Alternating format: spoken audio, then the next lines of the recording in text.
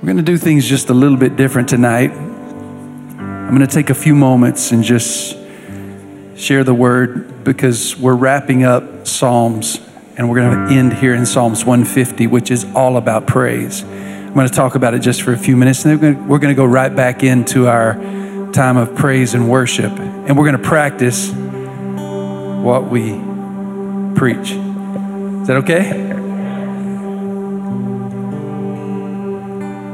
There's nobody like our God.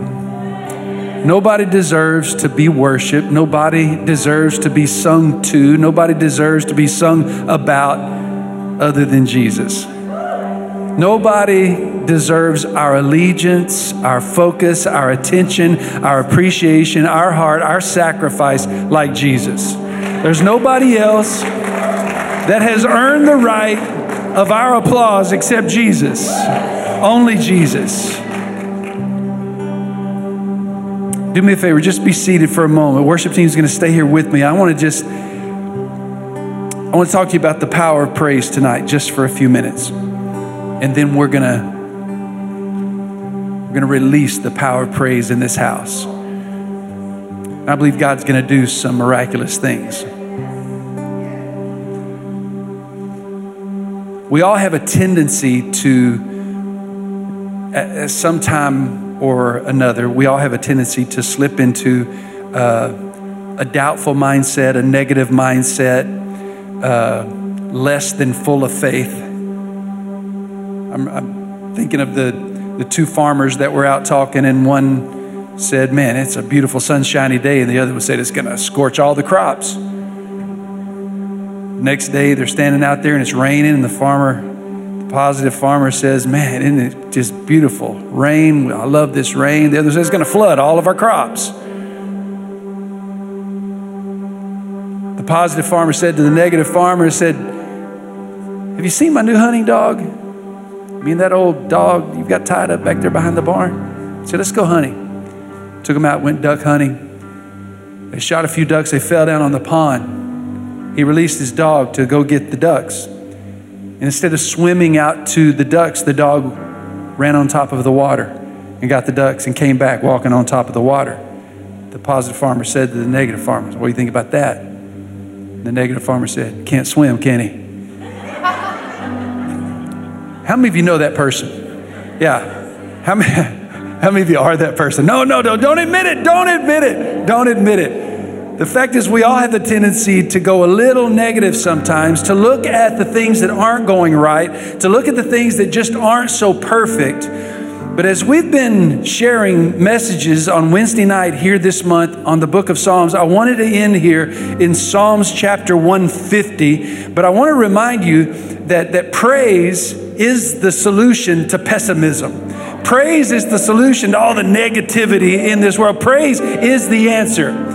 And in fact, as we get, if you just read through the book of Psalms and you know, I shared it's kind of like our life story. It's got a lot of highs, a lot of lows, a lot of frustration, a lot of emotion. But you get towards the end and it's like the conductor of the symphony gets to the end of the concert and he's got the orchestra growing. I mean, just got them all on full throttle. And he takes them to this crescendo to amaze and to stun the crowd. And that's the way the psalmist here in Psalms 150, because you get to Psalms 146, verse number 1, and it begins with praise the Lord. And then the last verse is praise the Lord. I don't know how these slides are set up. Go to the next slide for me. Let me see what it looks like.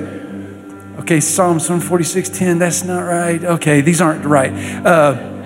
Here's in Psalms 146, verse number 1. Praise the Lord. The end of that chapter ends with these words, praise the Lord. Psalms 147, verse number 1. First three words, praise the Lord. Last verse in Psalms 147 ends with praise the Lord. Psalms 148, starts with praise the Lord, ends with the same three words, praise the Lord. Psalms 149 starts with these three words, praise the Lord. It ends with the same three words, praise the Lord. Psalms 150 starts with the same three words, praise the Lord, and ends with the same three words, praise the Lord. Somebody's trying to get our attention that the most important thing that we can do is praise the Lord. We come here into this house, and listen, I know it's fun to meet up with people that we love. You know, it's kind of like, Cheers, where everybody knows your name. It's wonderful for somebody to know your name, but we're not here for one another. We're here to praise the Lord.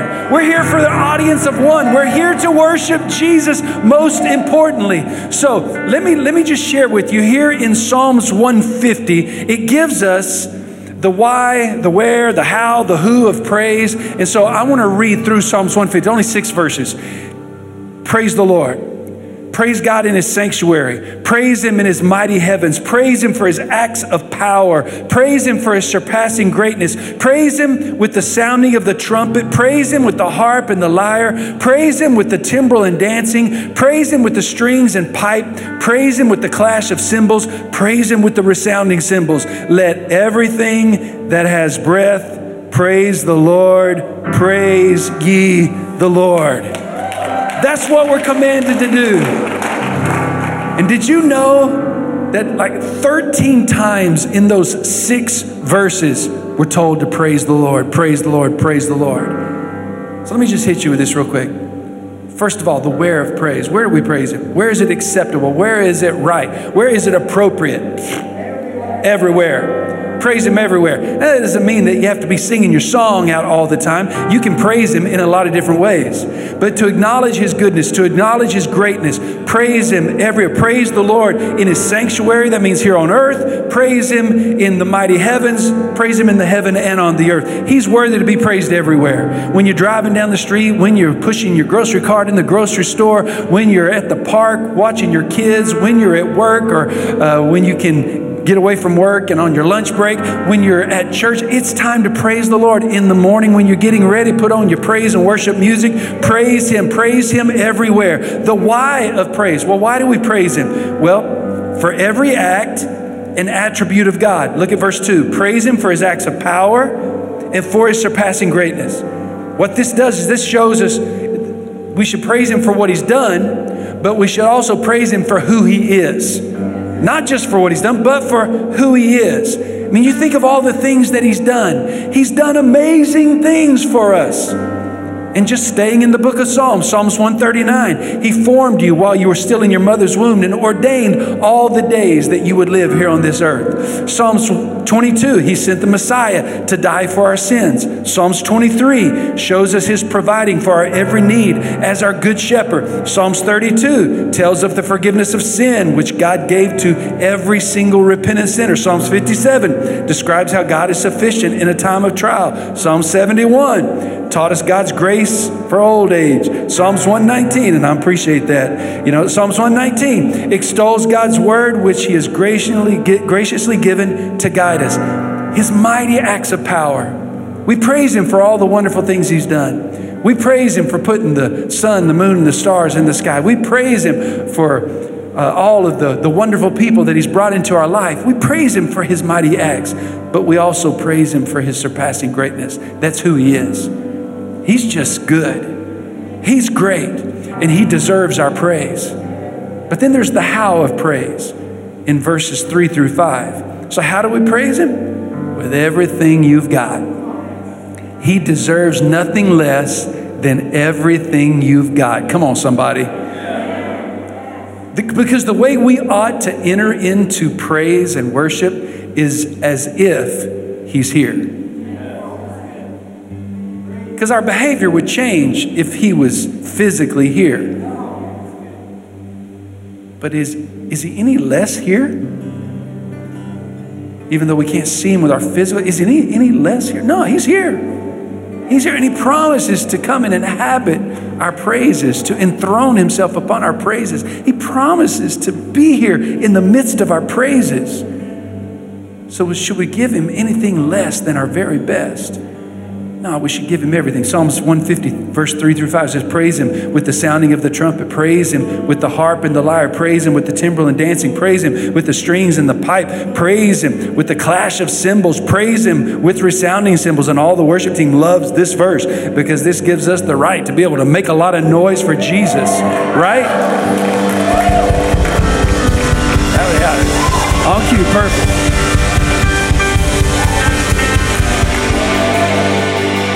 In other words, just pull out the stops and give him everything. And you say, but Pastor, that's just not the way I'm wired. I'm just not wired like that. I'm just a little more mellow, just a little more chill. The fact is, everybody has an excitement in them somewhere. You just got to find what pushes your buttons. Now, I know we use this illustration all the time about football. Go to a stadium and you don't have to tell people to shout and yell and holler and get crazy. They just do it. But even at a football game, there are some people that aren't celebrating. And you know who they are?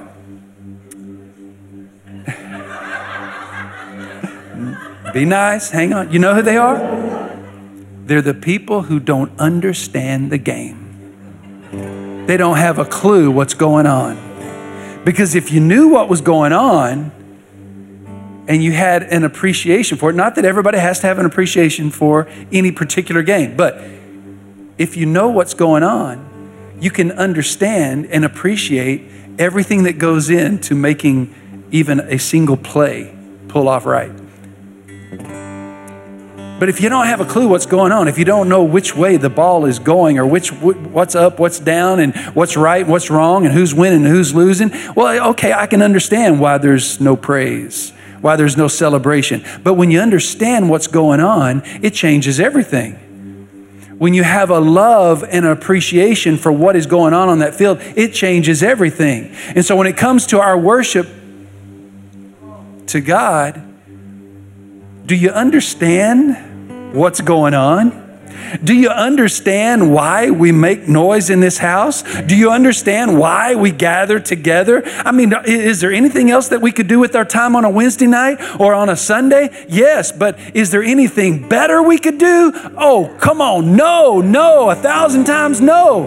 Why? Because we understand the one who saved us. We understand the one who is mighty and is in his surpassing greatness. He changes all of our lives. He's worthy of our praise. So we give him everything. We understand. And listen, if you don't have knowledge of the game, then maybe you can't praise. So if you don't have knowledge of Christ, if you don't know him, may I introduce him to you. May I introduce you to the best thing that's ever happened to me. His name is Jesus. The best thing that could ever happen to you is Jesus. The one who can save you and heal you and deliver you and give you purpose in your life. His name is Jesus. So let me get to this. Let me wrap this up here. The who of praise. Verse number 6 tells us who is supposed to do this. Everything that breathes. Let everything that hath breath praise the Lord. The only qualification for praising God is if you're breathing. I think that's most everybody here tonight. There's some I might need to check your pulse. I'm not quite sure. But I think for the most part, we're probably 99.9% there. If there's breath in your lungs, and we sang it earlier, he's the one who gave us the breath. It's your breath in my lungs. So I'm going to praise you. If you've got breath, if you woke up this morning and God gave you breath in your lungs, then you're qualified to praise him. In fact, you have a responsibility to praise him. So let me just give you here real quick 3 powerful results from your praise. 3 powerful results. And the first is this: it silences the voice of the enemy. In Psalms chapter 8, verse number 2, it says, from the lips of children and infants, you have ordained praise because of your enemies to silence the foe and the avenger. Whenever we begin to praise, we literally silence the voice of the enemy. Because many times when you go throughout your day, the enemy gets in your head. He tries to plant seeds of doubt, confusion, and disorder. And he tries to plant seeds of hate and unforgiveness and division. Now, you know what praise does? Is silences the voice of the enemy. And it heightens the voice of God because it brings you into connection with God's Spirit where you can hear the voice of God's Spirit. So it silences the voice of the enemy. And if you've been listening to the voice of the enemy today, I tell you, get your praise on and silence the voice of the enemy. If you've been listening to negativity way too much, get your praise on and silence the negativity. If you are the one who has been given into negativity yourself, then put your praise on and get rid of the negativity. You change everything. It silences the voice of the enemy when you begin to praise. Here's the second thing. Number 2, it restores what the enemy has stolen. In the story of the 10 lepers, they were healed, but only one returned, remember? Only one came back, but the Bible says that the one that came back, he was made whole. Meaning that the others, they were healed, but they didn't receive what the disease had taken from them. Whenever we begin to praise God, whenever we begin to worship Him, when we begin to make Him number one, all of a sudden, everything that the enemy has stolen, God starts giving back to us. He starts bringing it back. Maybe it's your peace, maybe it's your joy, maybe it's your marriage, maybe it's finances, maybe it's a relationship, maybe it's a dream, maybe it's something in your business. When you begin to praise God, because praise is faith in action, and faith is what pleases God. So whenever we begin to praise Him, our faith goes into action. That pleases God. God starts restoring everything the enemy has taken from you. You want to get back some of the stuff that's been taken? Start praising Him. I could use a little bit of help over here. Give me some noise back here. You praise and worship people. All right, here's the last thing. Here's the last thing, and then we're going to go back into some worship here. It breaks the chains of bondage. Praise breaks the chains of bondage. In Acts chapter 16, it's the story of Paul and Silas whenever they are placed in jail. And while they were there in jail, instead of complaining, they chose to worship instead. Instead of getting discouraged, they chose to worship instead. Instead of giving up and quitting and getting mad and getting angry at each other and blaming one another, they began to worship. And it says at the midnight hour, they began to worship God. And as they began to worship, all of a sudden the earth began to shake and the doors opened and the shackles that were on their hands and on their feet fell off. But not just on them, on everybody that was in that jail cell. All because somebody began to praise the Lord. Here's what I want you to realize. Your praise isn't just for you. There's somebody sitting next to you that's in bondage. And as you begin to praise the Lord, their shackles will begin to come off. There's somebody down Hebron Parkway that I believe that as Freedom Church begins to worship God, the chains that have been shackling people will begin to come off, and people will experience freedom all up and down this street, all throughout this city, all throughout this state. It happens when we begin to praise Him. Come on, you worshipers, stand to your feet all over this place. If you need some shackles to come off, praise Him. If you need to silence the voice of the enemy, praise Him. If you need to experience God in a way like you never have and get back some of the things that the enemy has stolen, then praise Him, because there are some powerful results that come from praising the Lord. Come on, lift your hands up. Begin to praise Him. Begin to tell Him how awesome He is. Begin to remind Him of His greatness. Remind Him of His goodness. Remind Him of His power. God, we thank You. We praise You. We honor You. You are great and greatly to be praised. You deserve our very best, oh God. You deserve all I have. So Lord, I worship You tonight. I worship You and I praise You. I declare shackles must come off. Bondage must be loosed upon Your people. Jesus, we love. Let people experience freedom tonight like they've never experienced before. Everything the enemy has stolen, I'm declaring must be restored as we praise You. All the lies that the enemy has been telling people in this house tonight, or those that are watching online, you've been listening to the lies of the enemy.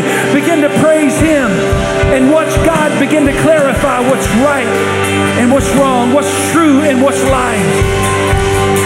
We worship You tonight. Come on, put your hands together and praise Him. Shout unto God with a voice of triumph. Come on, give